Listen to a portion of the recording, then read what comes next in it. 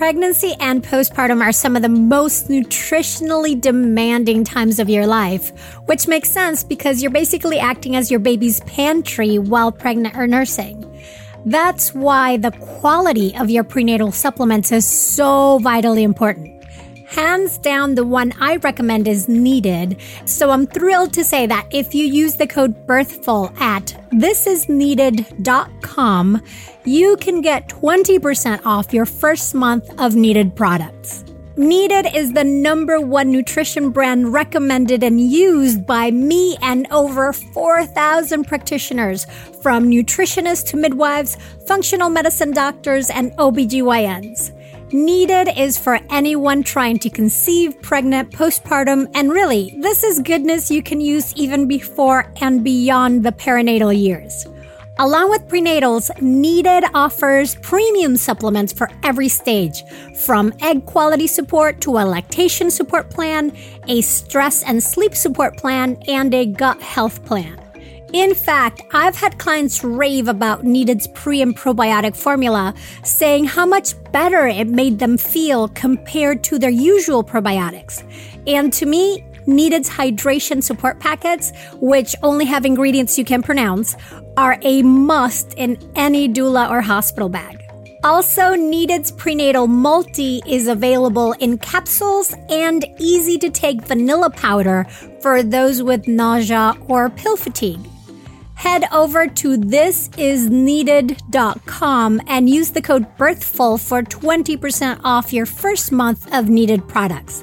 That's thisisneeded.com and use the code BIRTHFUL for 20% off your first month of Needed products.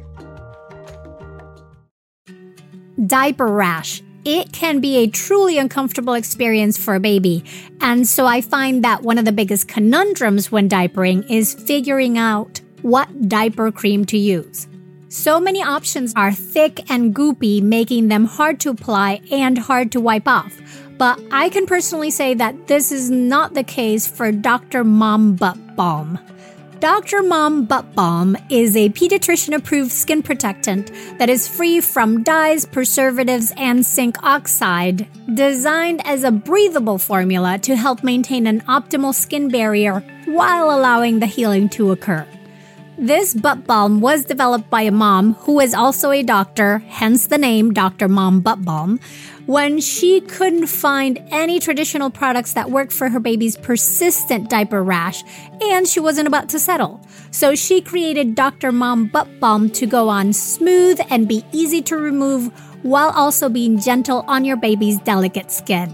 With Dr. Mom Butt Balm, you can say goodbye to excessive wiping to clean your little one's already chafed skin. Dr. Mom Butt Balm is so soft and goes on so smooth that you'll only need a small amount instead of having to layer on a thick goop. Plus, it has a lovely minty scent. Learn more about Dr. Mom Butt Balm at drmombuttbalm.com. That's drmombuttbalm.com, or look for it at amazon.com.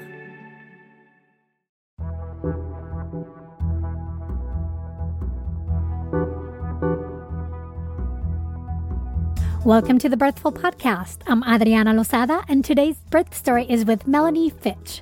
For her third birth, Melanie was planning a birth center birth, but when the quarantine began, she and her husband decided to have a home birth instead.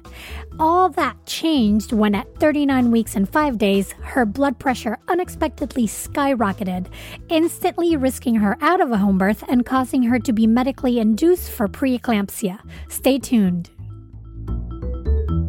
The Birthful Podcast, talking to maternity pros and new parents to inform your intuition. Hello, mighty parents and parents-to-be.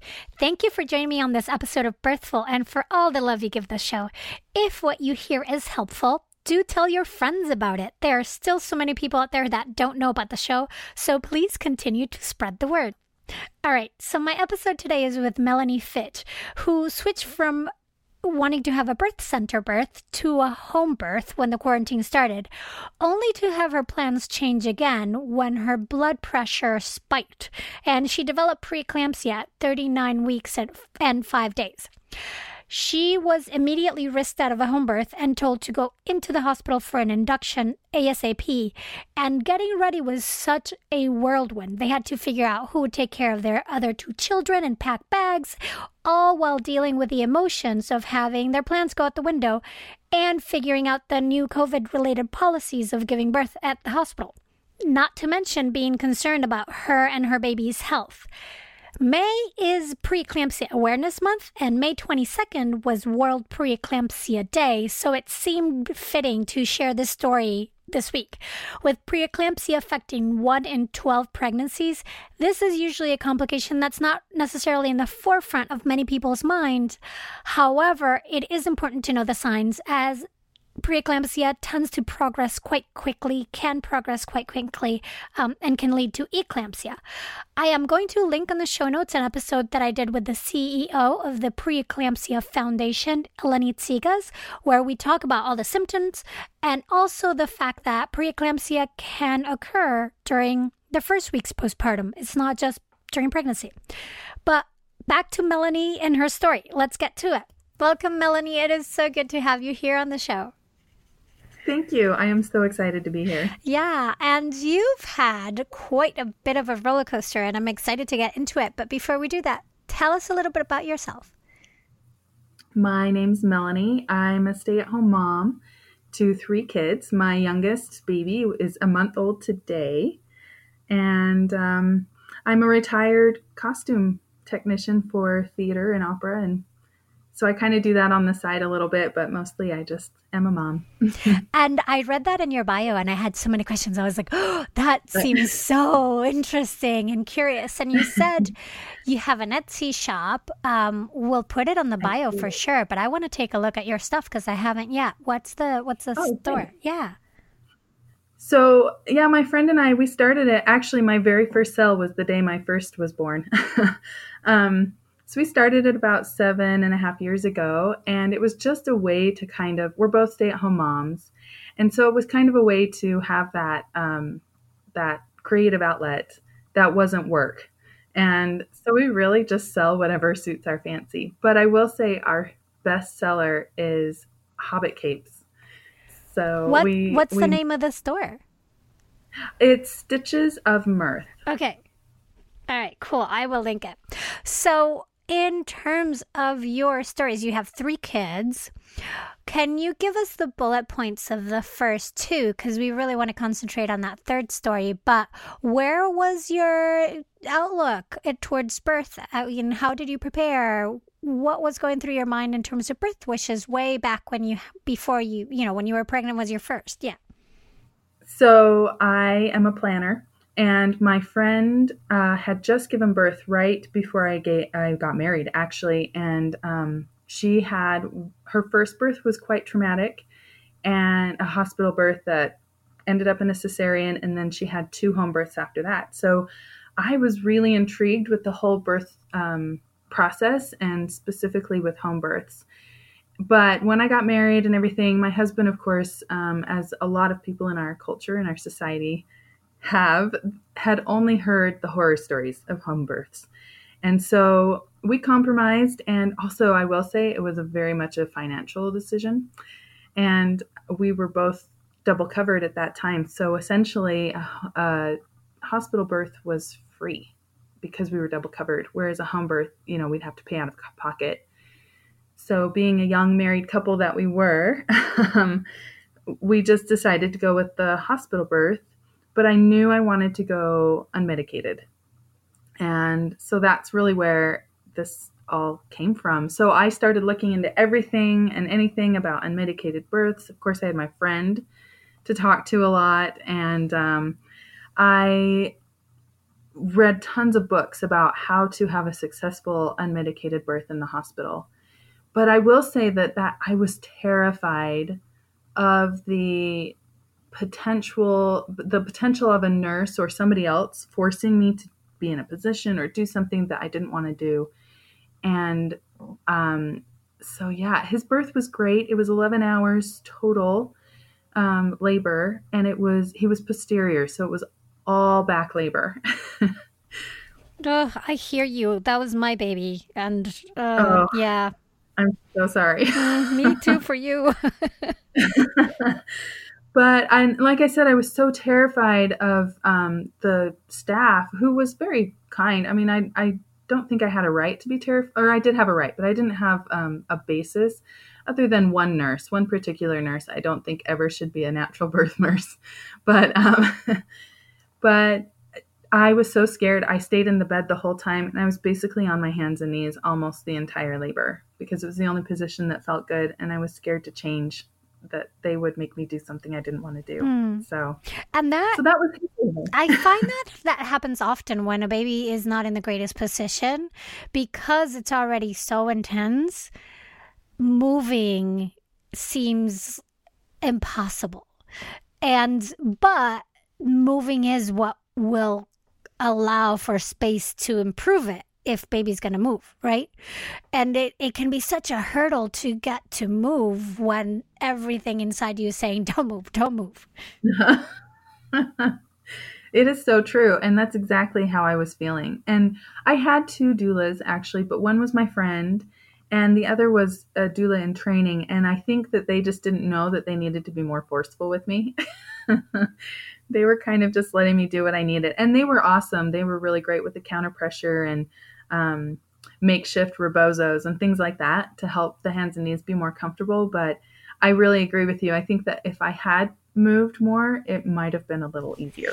Yeah. And this is coming from somebody who did not have a doula at the time and spent at least a good 10 hours of her labor sitting on top of the stairs, just sitting.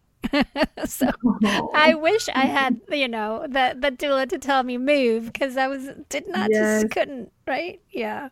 Oh man, I'm so sorry, but I totally understand. But we are testaments that even with a hard posterior labor, you can still, I feel that I was stubborn enough that eventually baby came out and I had an unmedicated vaginal birth. Just like you. Yep.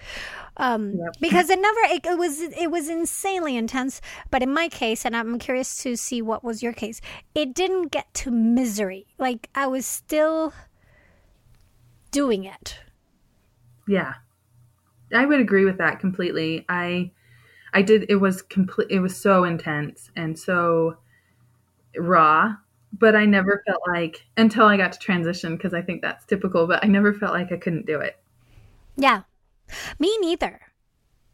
Yeah, yeah. And I think if you get to that point of, but at transition, you get to a point where you're like, this is just too much. But I felt that by the time you're so in it that you just, there's nothing but the next contraction. Yeah, it's true. Yeah. So then that birth was posterior, but then baby came out and you were hands and knees. How was that meeting of your baby? Oh, it was great. He was adorable as usual, and it was the instant love and the instant empowerment and feeling like, well, I did it. That was really, really hard, but I did it. And they were worried that he had aspirated some amniotic fluid, so I didn't get to hold him right away, which was kind of sad. But my husband was with him the whole time, and I had one little tear, and it was because the on-call OB had pulled my placenta out. So I was fine until my placenta was pulled out, and then I got a little teeny tiny tear, 1 stitch, so it wasn't too bad. But I was mad about that because I had asked to birth my placenta naturally and wasn't allowed it. So yeah, I'm sorry about that. Yeah, I think that's the next frontier where we keep pushing taking back things of letting them happen, and I think we're going to start seeing more self-delivery of placenta. Yeah. Anyway, sorry, I digress. So I know. But when did you get to then actually hold him and cuddle if he went, how severe was the consideration of the amniotic fluid? Once they got him, they were able to suck his lungs out right there. I think, this was 7 years ago, so I'm trying to remember. I can't remember if he had to go to another room or not, but it was pretty quick. Relatively. It felt long to me, but it probably wasn't that long. And then he was back before I even went into my recovery room. And he latched on immediately, and breastfeeding went pretty great. So, yeah. Excellent. Excellent. So then, fast forward to the second one. What were you feeling in terms of preparations and decisions there, from what worked, what didn't? Were you making any changes? We did. So by that point, without going into any detail, we had a couple hospital experiences, including my husband has had 3 back surgeries. So one of them happened between my 2 babies. And just a lot of things happened that really put us off the hospital birth. And I particularly felt that I was really looking for something that wasn't so medicalized and so directed.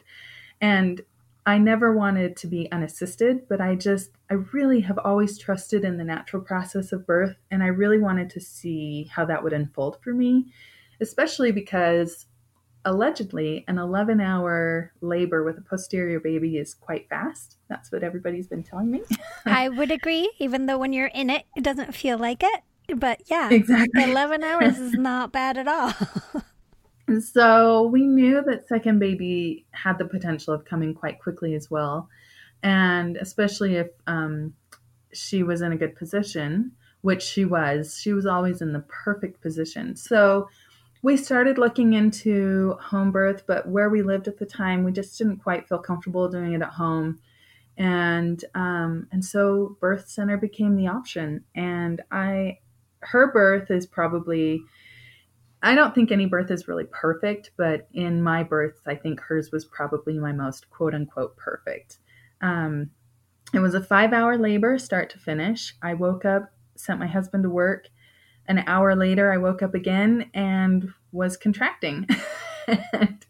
and so I called him home. I labored at home as long as I could. And we made it to the birth center 33 minutes before she was born. What? So, a big question that people ask themselves all the time is, when is it time to go to the hospital? What were you feeling? And because it had been 4 hours, basically, more or less, since it started. What prompted you to say, no, we really need to go? My husband, quite honestly. I think if he hadn't been so persistent, the baby would have been born at home. But I felt everything was really manageable. I texted my midwife and I was like, it's manageable. I'm in the shower and we'll come in a couple hours. And she was like, that's great. And then my husband was like, they told you that this birth was going to go fast. We need to get in. And so he was frantically loading the car, everything. And I was just in this world of denial, like, oh, we've got tons of time. It's fine. and quite honestly, I had no idea how much time had really passed. I think I was just so into dealing with the contractions and they were manageable, and I didn't feel like we were in any rush. But I will say, the second we got in the car, I was like, oh yeah, I'm in labor. And I had my worst contractions in the car. And by the time we got to the birth center, I was pretty sure I was in transition. Yeah. I've got to say, especially for second babies or third babies or whatever, because you have your first baby and second babies, you have a better idea of how long they take. So you tend to, I see people chill out more, like, yeah, it's fine. Last time it was, so much longer. And you get out of your thinking brain so that your body can flow. And then you go into labor land quicker, which is also like, oh, I don't know what's going on. Right? Not a trance, but you're deep internal. So I've started picking up on this partner's intuition, where the second time, dads or partners, they pick it up a lot quicker. They're like, no, I remember from last time, because they're not in your body, right? They have that ability to look from outside. I love it. Oh, yeah. No, they're good with that. Let's take a quick break. When we come back, let's talk about the rest of this birth. We'll be right back. postpartum brain fog. Did you even know that was a thing? But I'm guessing that if you have little ones at home, you're probably feeling it, along with the increased mental load of trying to be a multitasking caregiver, facing the stressful demands of everyday life. And that's without even considering the added lack of sleep. It's definitely a lot, which is why I'm so appreciative of Needed's cognitive support supplement, created to help support key aspects of cognitive health like focus and attention, brain health and memory, and even alleviate brain fog and eye fatigue.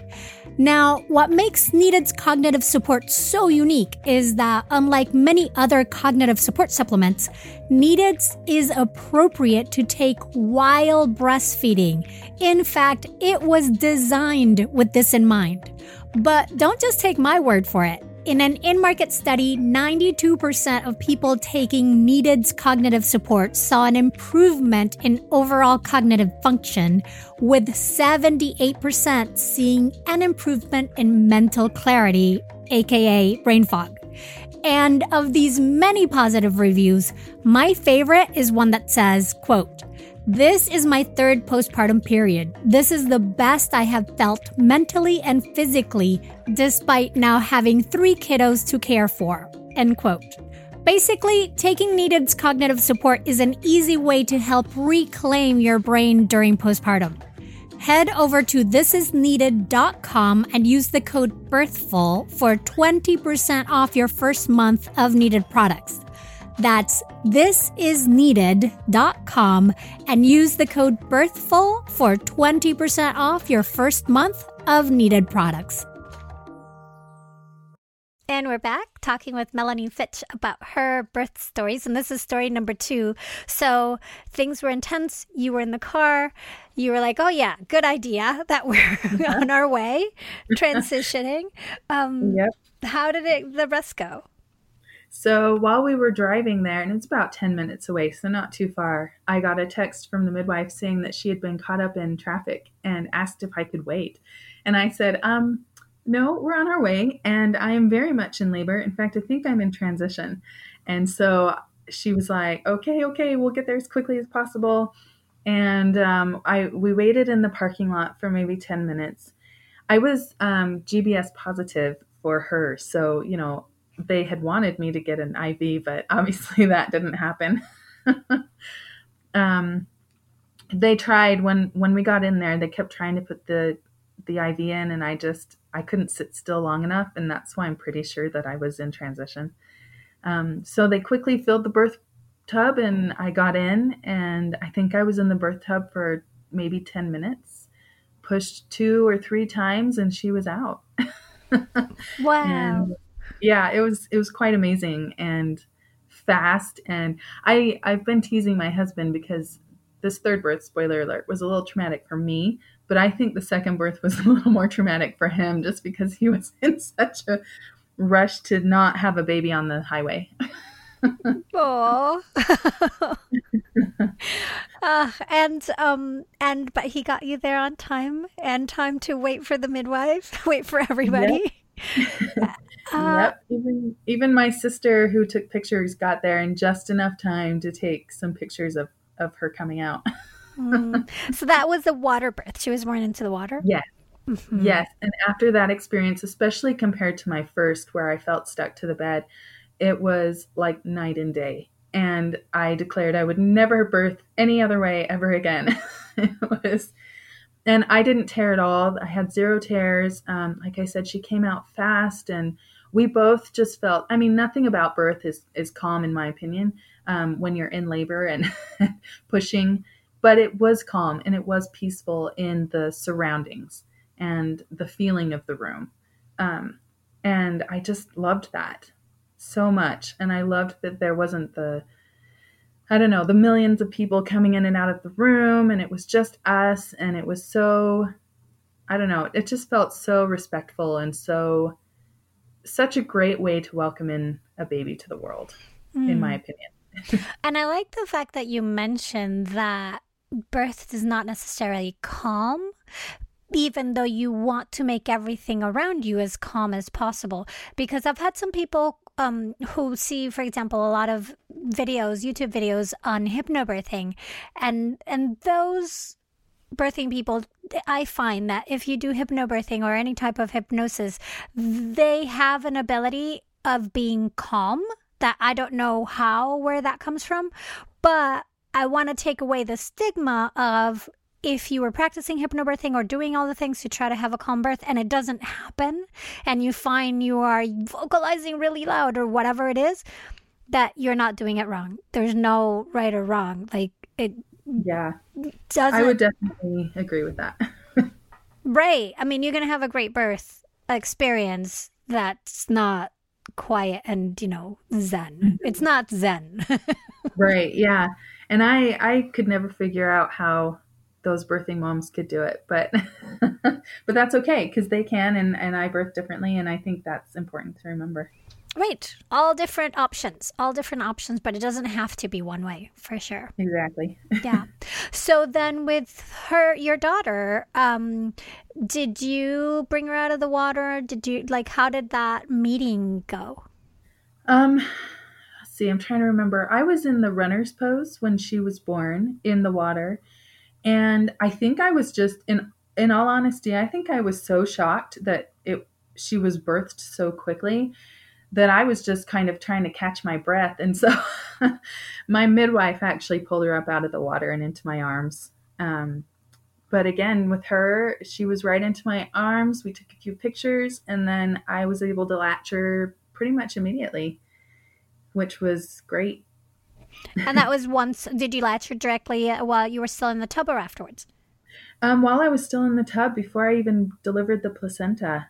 And my placenta birthed pretty quickly with her too, which was nice because we were just able to do it all in the tub. And then as soon as the placenta was born, I could move out and get cleaned up and into the bed. Mm-hmm. Did you have any tears for this one? None. I had what they called road rash, which I think is a really funny name, but you could tell that things had happened, but nothing that needed to be stitched up or anything. So it was nice. Yeah, I've heard that term as well. And it is like, I don't know whether I love it or I don't. I'm like, I know. It still sounds terrible. Yeah. I think it sounds bigger than it is. It's just like a little scrape, but not even. Yeah. Yeah. Well, so then fast forward to a couple months ago. Yes. You're pregnant for number 3. Mm-hmm. And even before, so let's go a little bit further back before COVID hit the scene. Right. What were you planning for at that point for this birth number 3 from what you learned from the 2 previous births? So once again, like I said, I had really, really wanted a home birth, but we had just moved and were financially, again, in a position where we weren't sure we could make it happen. So in an effort to just start care, we actually found a midwife, a hospital-based midwife, who incidentally, I went to college with her husband, and we started care with her. And I told her straight from the beginning that our goal was to transfer care if we could make it work financially. But she was really great. She was very naturally minded. She's actually been trying to get water births in her hospital all along. And so we started care with her. And she was, like I said, she was really great. And if I hadn't been so set on the water birth, I think we probably would have stuck with her. Because once again, insurance covered her and not out of hospital. But luckily, at the beginning of the year, January, we were able to figure it out, and we got flex spending to cover our out of hospital birth. And so I transferred care and was planning a birth center birth again. But then, like you said, COVID hit and changed our minds all around. How did that decision, walk me through that process? January, you're doing a birth center birth. You're, I'm guessing, elated because you managed to figure that out. Yep. And walk me through the process. So my husband, hilariously, was quite worried about the logistics of a home birth. He wasn't worried anymore about the safety of it. It was all logistics because we'd never had to, set up a birth pool or buy all the supplies or anything like that. Um, but I really wanted a home birth and I'd always wanted one.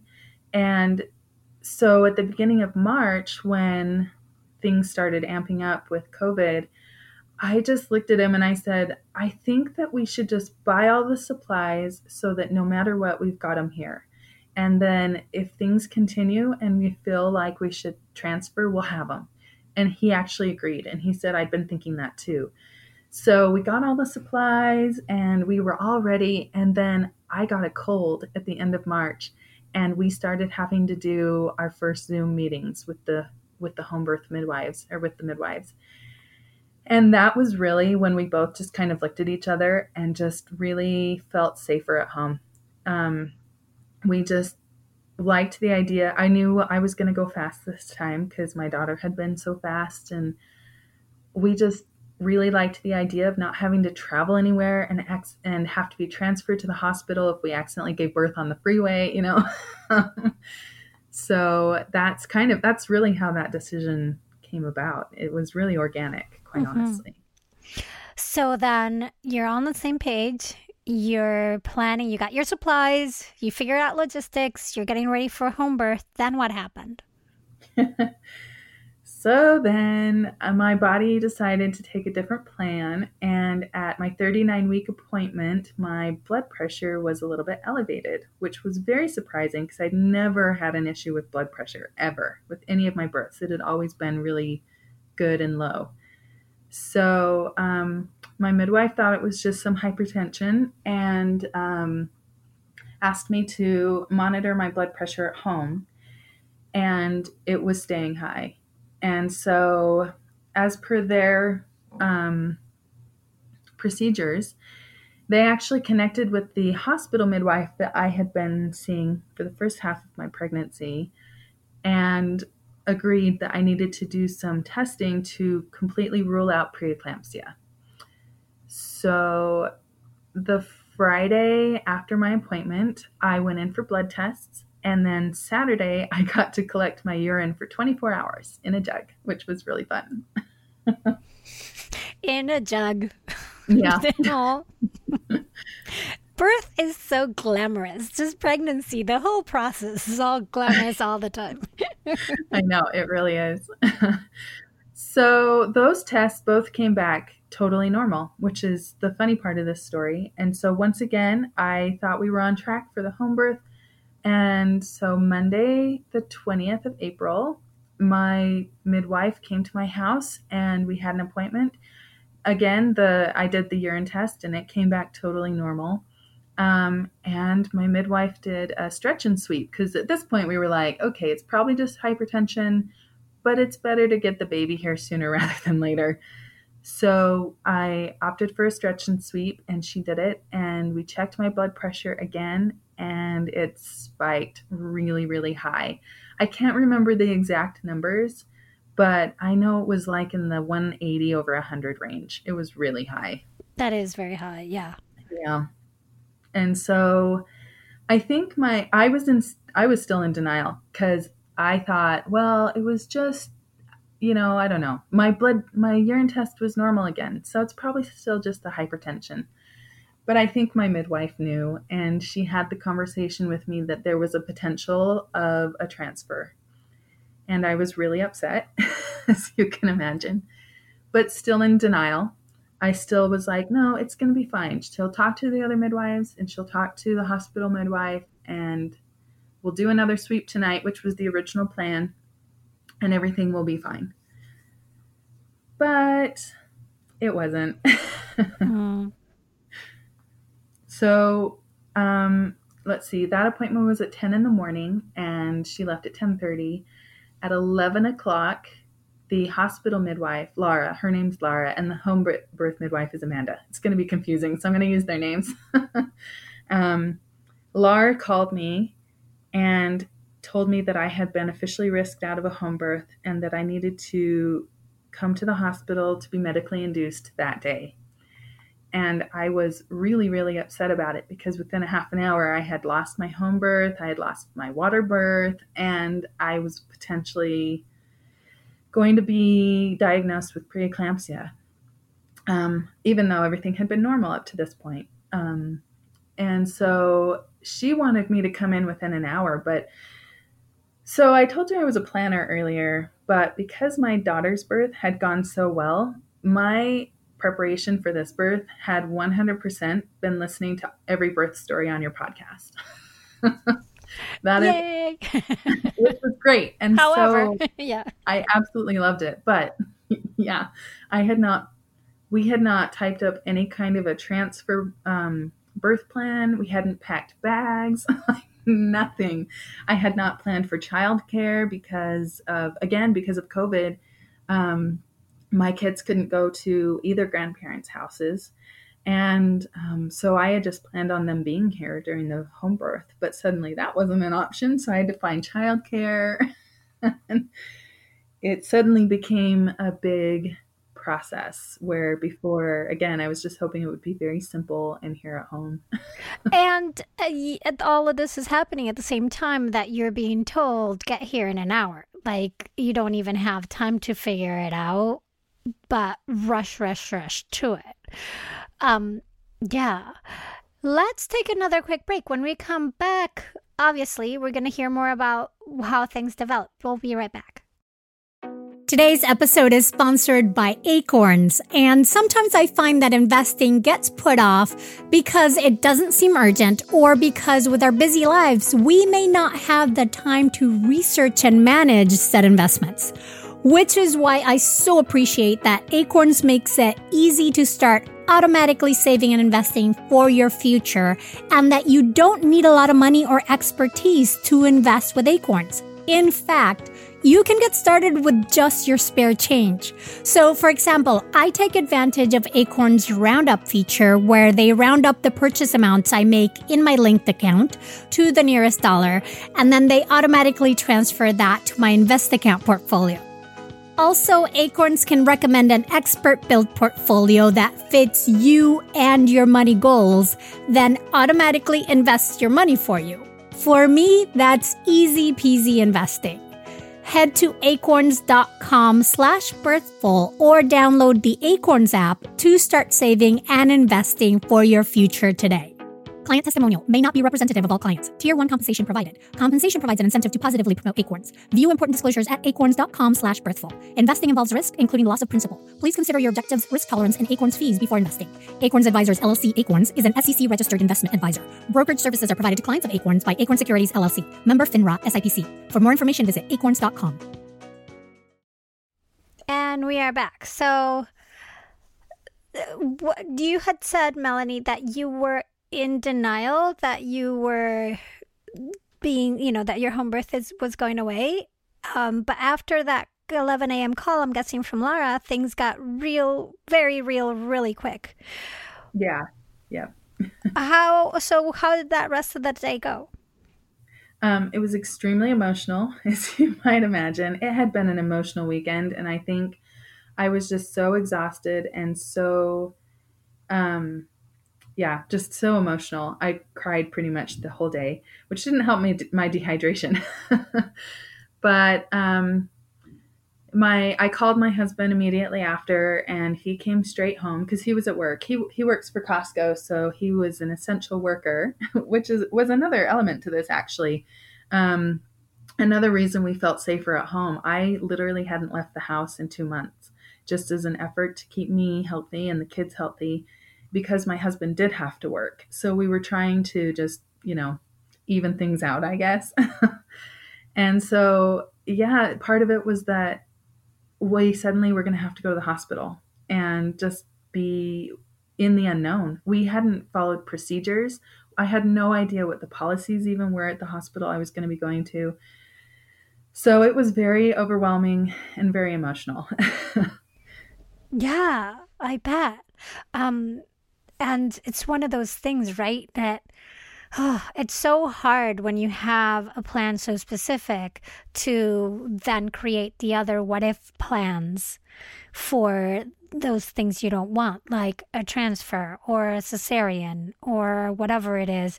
And more in these situations of COVID, it's so much more important to call and get information of the protocols, and you probably don't will have to do it more than once because things continue to change. Yeah, exactly. Oy. So you packed your bags. What did you do with your kids?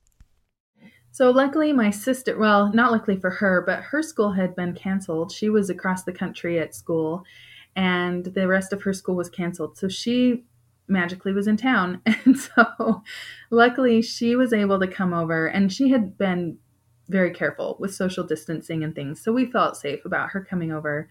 And so she came to be with my kids, which was a huge blessing. And we packed our bags, and at 12:30 I got a text from Laura asking if when we were going to be coming in. And I think that's really when it hit me that this was as serious as it was. And because before I just thought they just want me to get in here to get this baby out. But at that point, I think I realized that it wasn't just that we needed to get the baby out. They were worried about me too. Mm-hmm. And Well, and that's it. Preeclampsia is no joke. And I will link on the show notes an episode that I have with Eleni Tsigas, the CEO of Preeclampsia, of the Preeclampsia Foundation. Yeah, I'll link that episode on the show notes because it's super valid information. And also knowing that there's a thing called postpartum preeclampsia, that you might not have it during your birth, but it might develop in those first few days. So I encourage everyone to listen to that after listening to this. Sorry. no, that's fine. I wish I had listened to it. There you go. So then you realize they're worried about me as well. Yeah. Mm-hmm. She texted me when I didn't respond, and she called me immediately after. And so I basically told her that we were still trying to get everything set. And at that point, she told me what the procedures were. So luckily, the hospital I was going to was small enough that it wasn't a testing center. So they were allowing one visitor. It had to be the same visitor the whole time. So obviously my husband. And they were allowing a doula, which I was really grateful for. So I did have the option to have my home birth midwife, Amanda, come and be my doula. My biggest regret is that I did not take them up on that offer. I think I was so just emotionally distraught and really had no idea what to do. I was so overwhelmed and just really didn't know what to do.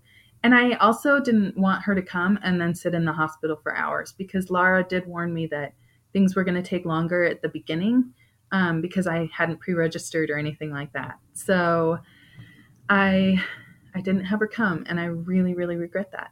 This is definitely a situation where a doula would have been extremely helpful. And you for your second, you had two doulas, and then for your first one, well, I can't remember anymore. Yeah, it was. Yeah. So for this one, you were thinking, we're at home, it's going to be quick, so you didn't have a doula planned for this. Correct. Yes. Okay. Yep. Yeah, it would. Absolutely, a doula would have been helpful just to help with navigating all the hospital things, right?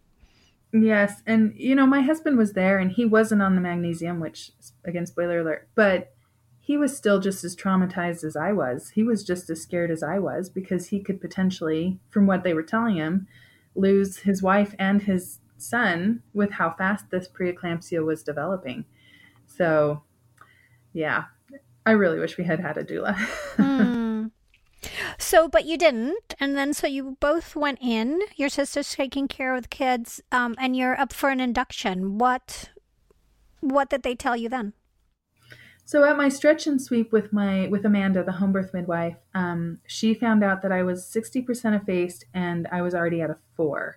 So they felt, both she and Laura, that just breaking my waters would be enough to put me into labor. Unfortunately, right after they broke my waters at around 4:30, my test results came back. They took my blood and another urine test. and those test results came back, and I was positive for preeclampsia at that point. So from 10 o'clock in the morning until 4 o'clock in the afternoon, I developed preeclampsia. So that's how fast it was. It was really, really surprising to me. I didn't realize it could develop so quickly. Mm. Well, and let's talk a little bit about the risks of preeclampsia and why they were so worried. Why don't you tell us what the information that was conveyed to you? So, what I understand is preeclampsia makes the mother's organs start to shut down, starting with the liver. They kept asking me about right upper quadrant pain, which I didn't have, thankfully, but I'm guessing that's where the liver is. And so, what happens is obviously that's a danger for the mom, but then also it makes it impossible for the baby to get the nutrients and the oxygen and everything that the baby needs. So, that is what I understand. And some of the, it's important to note that symptoms are, not everybody has the lower upper quadrant, or the upper right hand quadrant pain, or you could have changes in your vision, rapid swelling of not just ankles, but hand and faces as well, headaches, Mm-hmm. and the high blood pressure tends to be the most common and sort of anchoring symptom, where all the other ones may or may not be present. But some of those things you have with pregnancy anyway, so that's what makes it hard to determine. In terms of risks, you could, as it develops and your body starts shutting down and your blood pressure increases, you can have seizures and a risk of death. So it is no joke again. Yeah, exactly. And I had no other symptoms except the blood pressure, as you said, like nothing. I wasn't even swollen, which is why I thought I was totally in the clear. Yeah. So they just broke your water at Yep. 4:30 and you get the test results back saying, "Yep, this is definitely it." What are you thinking at that point? This is where I started feeling completely um I can't think of the right word, but I was just feeling like everything was being taken away from me because prior to going in, they were going to break my waters and I was still going to be able to get up and move and labor in the tub. And I was still going to be able to have as close to the birth that I knew I could do and wanted as possible. But now suddenly I have the preeclampsia and they have to start the magnesium. And with the magnesium, it's an extreme muscle relaxant, which prevents those seizures that you were talking about. And so, because it's such an extreme muscle relaxant, you're suddenly a fall risk. So, I wasn't allowed to get out of the bed without assistance. Um, Also, it would spike my blood pressure when I would get out of the bed. And so they were worried about that. Um, so, suddenly the water labor was out of the question. I couldn't get up and move around to get the natural labor going. And all of a sudden, I knew that not only was I on the clock because they had broken my waters, um, but I knew that without being able to move or use any of the tools that I knew to use for pain management, I just literally, again, I was defeated. I was completely defeated. I had no idea how I was going to get through this birth, and I also knew that it probably pitocin was in my future. And I was really scared of Pitocin because I had heard, scary stories about how painful it makes birth.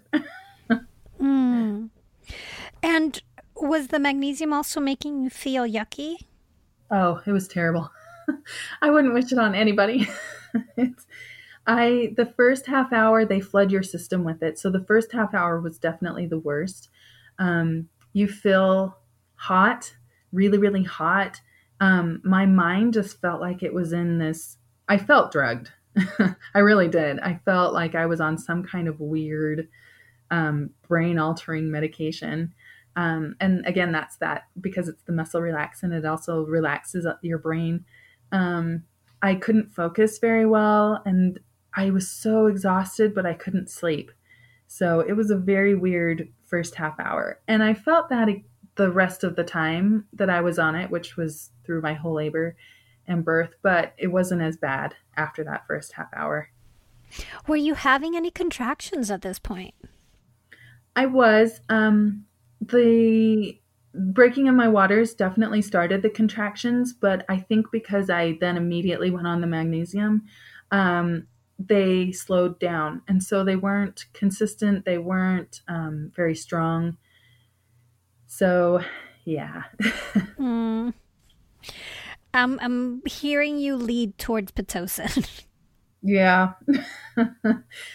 Yeah, so again, they were really concerned about getting the baby out and safely for both of us. And again, I knew I was on the clock. I don't remember asking, but my husband said I did ask the nurse to verify. And she confirmed that I had 24 hours to give birth. I wasn't that worried about it because I know I birthed quickly, but the Lara kept calling the nurses and telling them to get me on Pitocin. And I did ask them to wait an hour. I think, again, it was just that denial. I was just trying to put it off, and I was just hoping that my body would just be able to fight through the magnesium and do it on its own. But it didn't. So finally at 7:30, I think she told me, um, I finally agreed to start Pitocin. And I asked if they could do it on the lowest level first, which is a 2. I guess it goes up by 2s. And so that's what they did. And at that point, I was sobbing to my husband, and I was just like, I just don't know if I can do this. I think I should just have an epidural. I had given up so completely that I was like, let's just do an epidural. Just get it over with. And this is coming from somebody who had done posterior labor for 11 hours, Yeah. which points to how that mind body connection is so intense, right? Of believing you can do it versus you can't.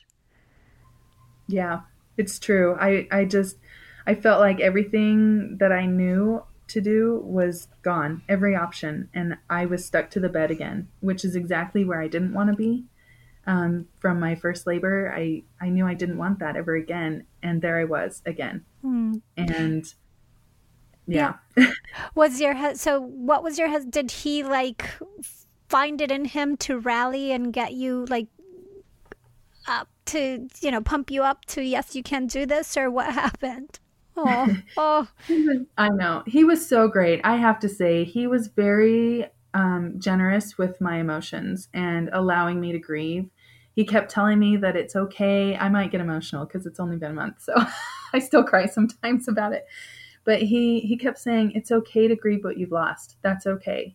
And but when I mentioned the epidural, I think he too he recognized how defeated I really was if I was asking for an epidural. And not that there's anything wrong with epidurals. It's just for me, it's never been in my mind before to want or need one. And he said, maybe we can get Lara to come back and she can really give you an idea of what you can and can't do. Because the nurses just kept telling me I couldn't get out of the bed, but they weren't offering any ideas or solutions for pain management at all.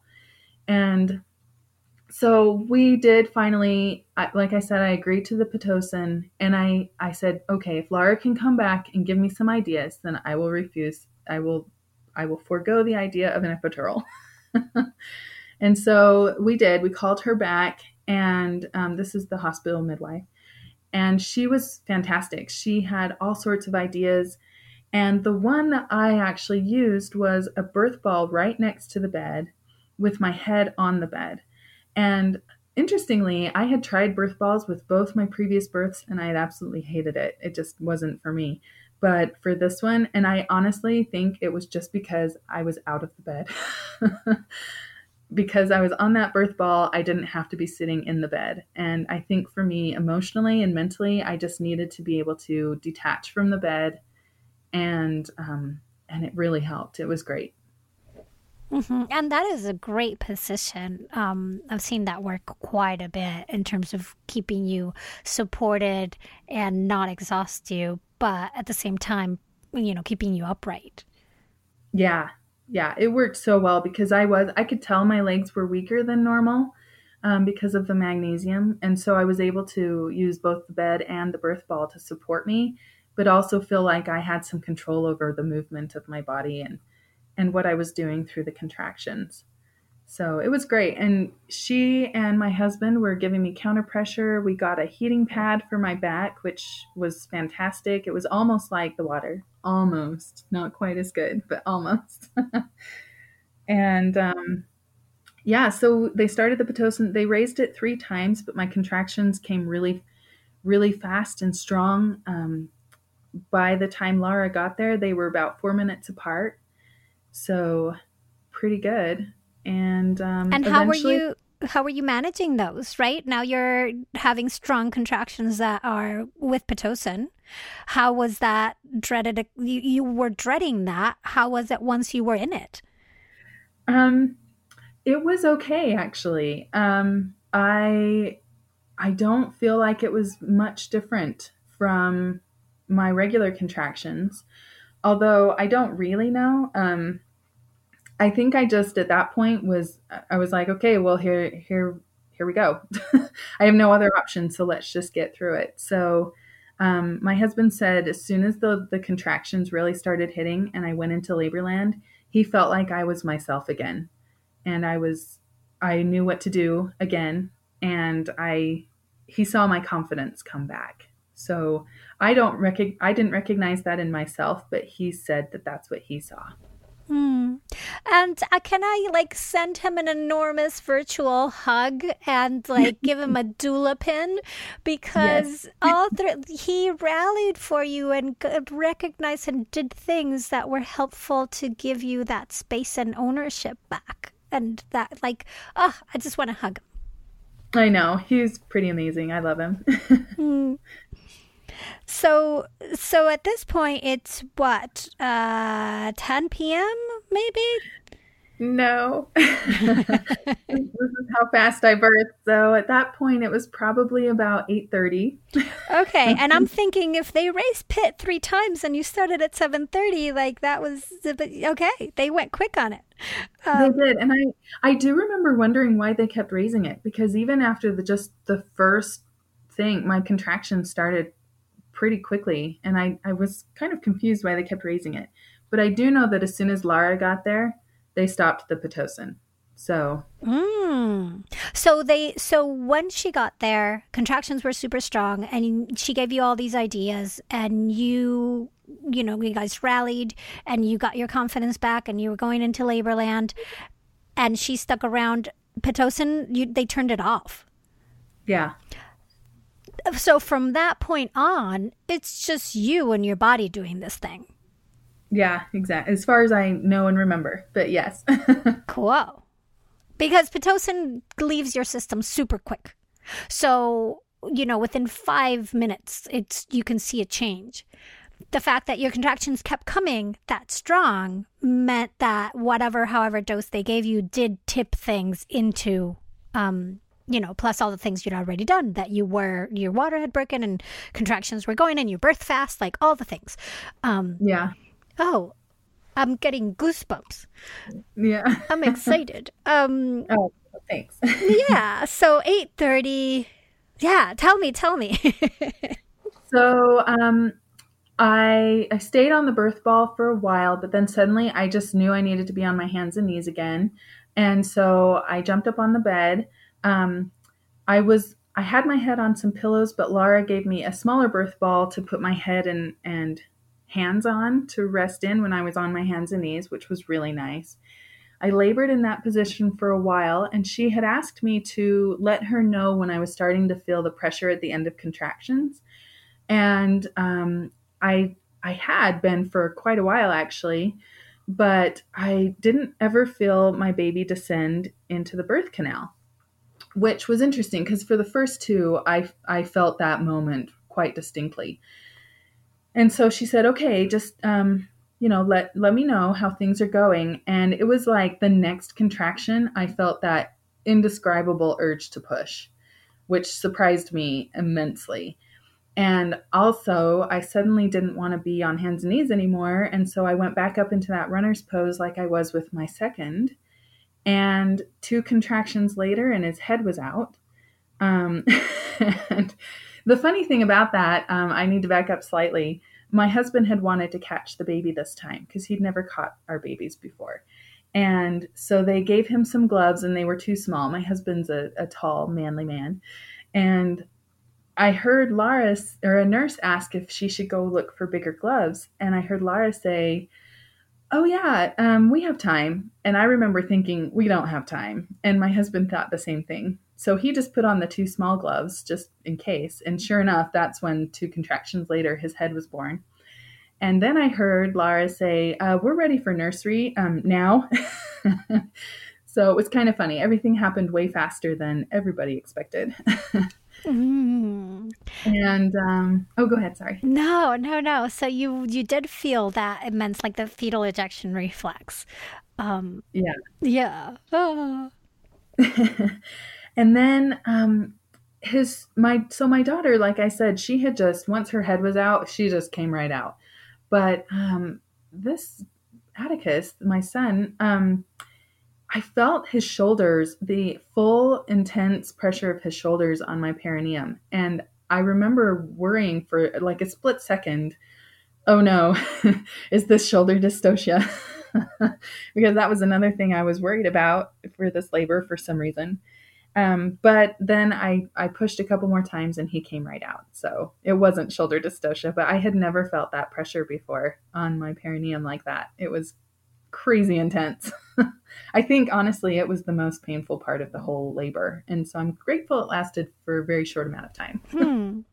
And I wonder if the magnesium had anything to do with it being such an intense muscle relaxer, if it was affecting how that. Yeah. Who knows? Yeah. I don't know. That makes me curious too. Yeah. And so did your husband, was he able to catch your baby? He did. So he caught him and was able to put him right on my chest. And he was my first baby, too, that the cord was long enough that he was able to go right up on my chest. Most of my other babies my first only could reach to my tummy, and my second just basically to my breast. So it was kind of nice to have him right up there, right by my head. Hmm. Did he move a lot when in utero? More than He the did. others? Um, I don't know if it was more. It was probably a little bit more, especially towards the end. Well, and the only reason I ask is because that can sometimes determine the length of the cord.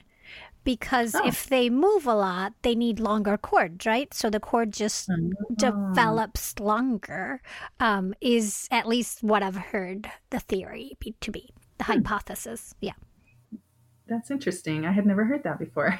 Yeah. Who knows? If anybody knows, write to me. Tell me. I am curious. Yeah, I me will too. research that. Yeah. So he came to your test, and was there any separation? There was. So his face was extremely bruised. It was bright purple, poor little guy. And like I said, that I hadn't felt him descend into my birth canal, and I actually think he might have been there a lot longer than we all thought he was.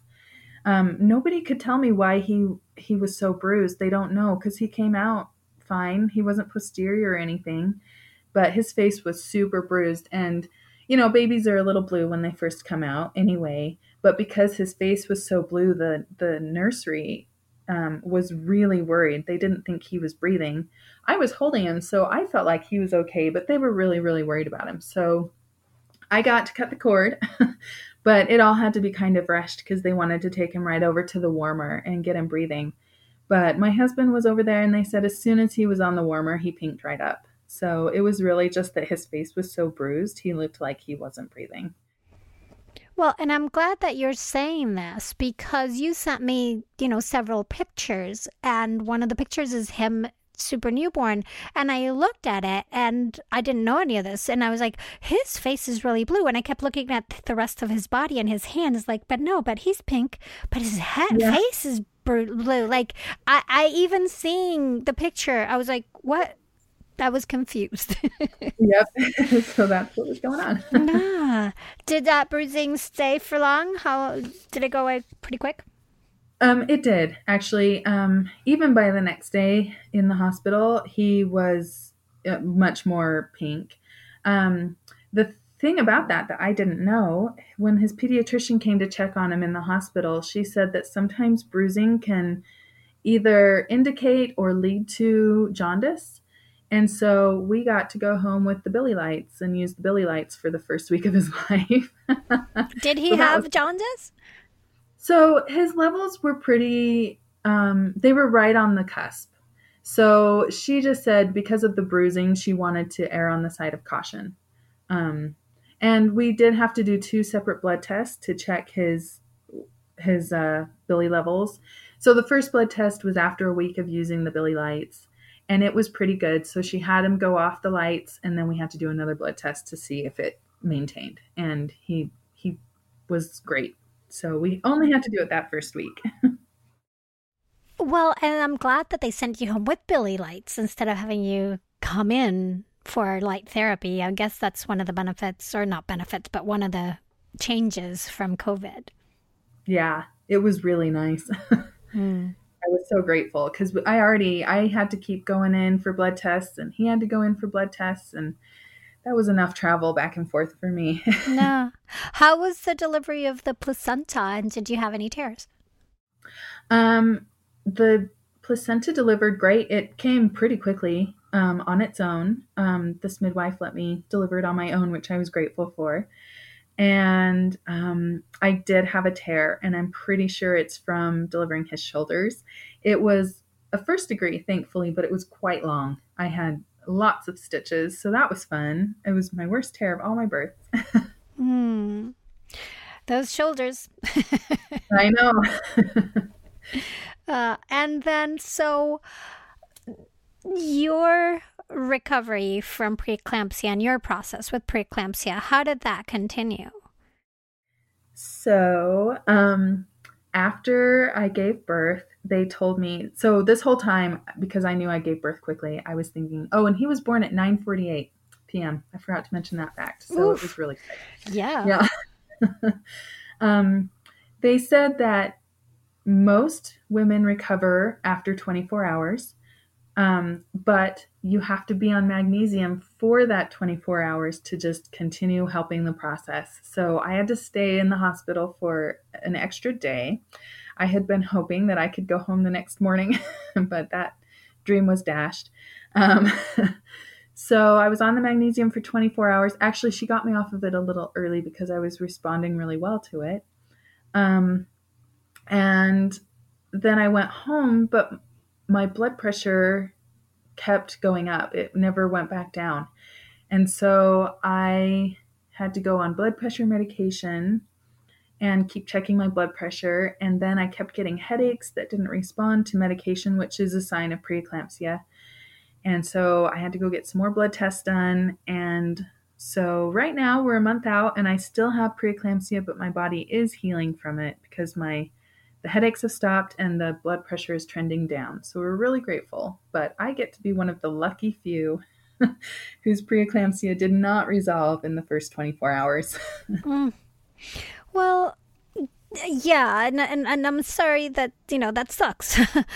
Definitely, but I'm glad to hear that it is trending down and recovering, healing. So at least that's something. Yeah, Yeah. yeah, definitely. And my husband, in his wisdom, he said maybe your preeclampsia stuck around so you wouldn't second guess any of the interventions that you had in the hospital. And as much as I hate to admit it, he might be right. Mm-hmm. Mm. He is a wise one. Ugh. He is. Um, how has this the immediate postpartum been during COVID these 4 weeks? So Costco, luckily, about a year ago, gave all of their members 3 weeks paid leave after the birth of a child, male and female. So it has been fantastic having my husband home for 3 weeks, especially because I have been in such an emotional state. I this baby has been the balm to all of this. And a month out, I'm doing a lot better emotionally, but I was really, really worried about postpartum mood disorder simply because I know a traumatic birth can increase those risks. So having him home for those 3 weeks and not having to go anywhere and not having to worry about visitors because can't have visitors right now, and not having to worry about him at work potentially bringing home diseases, that was really, really, really nice. He's back at work now, which has been an adjustment. But I'm also doing better emotionally, so that helps a lot. Yeah, and I'm glad you're doing better emotionally. Um, Clearly, this was very far away from your plans initially. You were going towards home birth that you wanted for so long, and you ended up with a very intervention filled birth. How are you feeling with all of that? Yeah. It's been an interesting challenge. My friend who I spoke of in the beginning, she's been so great too, because as I said, her first birth was quite traumatic. But one thing she said to me that I've been feeling deeply actually is, with a lot of people, their most traumatic birth is their first, and then they make changes and are able to heal from that trauma in subsequent births. But my traumatic birth happened with my last because, I'm 40, so I'm probably not going to be having more kids. And so she said, I'm not sure, but you're going to have to do a lot more work to heal from this birth, from her viewpoint. And I found that that's true. One thing I found really, really helpful and important, and it's something that my husband and my home birth midwife, Amanda, said, is that it's okay to allow yourself to grieve what you lost. And, it might seem trite to other people, but for me, just knowing that I'm never going to get that home birth that I'd always dreamed of was a big challenge in this, in my grieving and healing process. I also, as you said, it was a very medicalized and very intervention filled birth. And I sent you a picture of me, and I'm feeding my baby, and he's got a respirator thing attached to him. I have a blood pressure cuff attached to me. I have an IV and a respirator, and it made breastfeeding so challenging because I'd have to move all those cords. And I just remember thinking this was the exact opposite of what I wanted the way I wanted to welcome him into this world.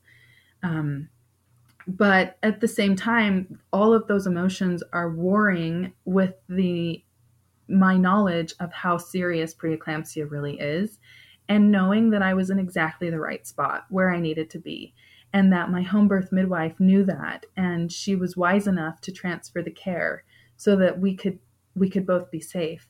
So I've had a lot of conflict in my emotions. Yeah.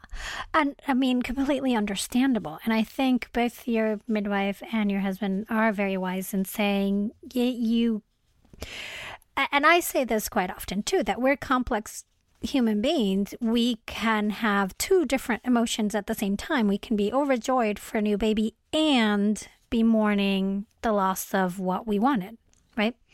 And feel free to feel all those things and hold space for all those things, because that's the only way you get through to a healing place. You know, and I'm glad that you are safe. Thank you. And it seems that you did. I know it's hard, but it does feel like you navigated all of this with a lot of grace, considering the challenges that you had to face. And yeah, it like your husband said, and your midwife said, it might take years, or your friend said it might take years to process, and things will come up. But one thing's for certain, this is very much your birth, and every single one of them is uniquely yours. And who knows why this little baby wanted to bring this learning experience to you. Yeah. All of my births have kind of indicated my children's personalities as well. And so, like my first son is very calculating, and he's really good at math. And, his birth was very smooth, but it was very calculated. And then my daughter just came out in a fury, and she's totally like that. She's our free spirit. And we're hoping that this one is super chill, and that's why he needed to be induced. That's what we're hoping. Yeah. Well, yeah, let's hope for that. Very much so. And also there's that whole thing of third babies being the wild card, pushing you to your edge. Whew. Yeah. That's true. And I had heard that in a lot of the birth stories on your podcast, and it made me a little bit nervous. And it's one of those things that and it's not quite a self-fulfilling prophecy, but I hear this in midwife circles and doula circles and like in all, third babies. So there's got to be something to it. Yeah. Thank you so very much for sharing your stories and being here on this show. Do you have any other final things that you wanted to make sure people heard that we didn't get to? I would just say one thing I've been thinking a lot about too is, for somebody else, this birth may not have been traumatic at all, but for me, it really was. And so I find that we need to give a lot of grace to ourselves and to others, because our trauma is our own. And I guess that's all I wanted to say is, just because you find your birth traumatic doesn't mean that you're wrong. Or just because you did have interventions and you're grateful for it, that's great too. Yep. Trauma's in the eye of the beholder. Absolutely. And let's just give grace to all of our experiences, because they're ours. We have to figure them out. Mm-hmm. Thanks again so much. I could continue healing and enjoy those babies. Thank you so much. Mighty Ones, find the in-depth show notes for this episode at birthful.com, where you can also learn more about me, the show, send me messages, and much more. This episode was produced by me and made possible by you. The title song for this podcast is Vive Ace by Kevin MacLeod, and the sponsorship song is Air Hockey Saloon by Chris Zabriskie. Find them both at freemusicarchive.org. Oh, and here is what Melanie had for breakfast. Oh, I had oatmeal and a magnesium drink, actually.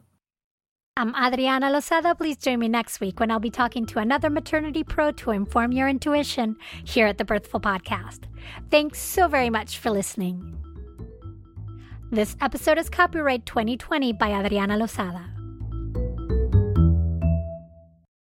Hey, Mighty One. Did you know that if you started listening to one Birthful episode per day at the start of your pregnancy, your baby would be about 3 months old before you got through all of them? That is so much Birthful. So to ease us into the summer and to help you catch up on your listening, we're going back to releasing 1 episode per week instead of 2. Now you know.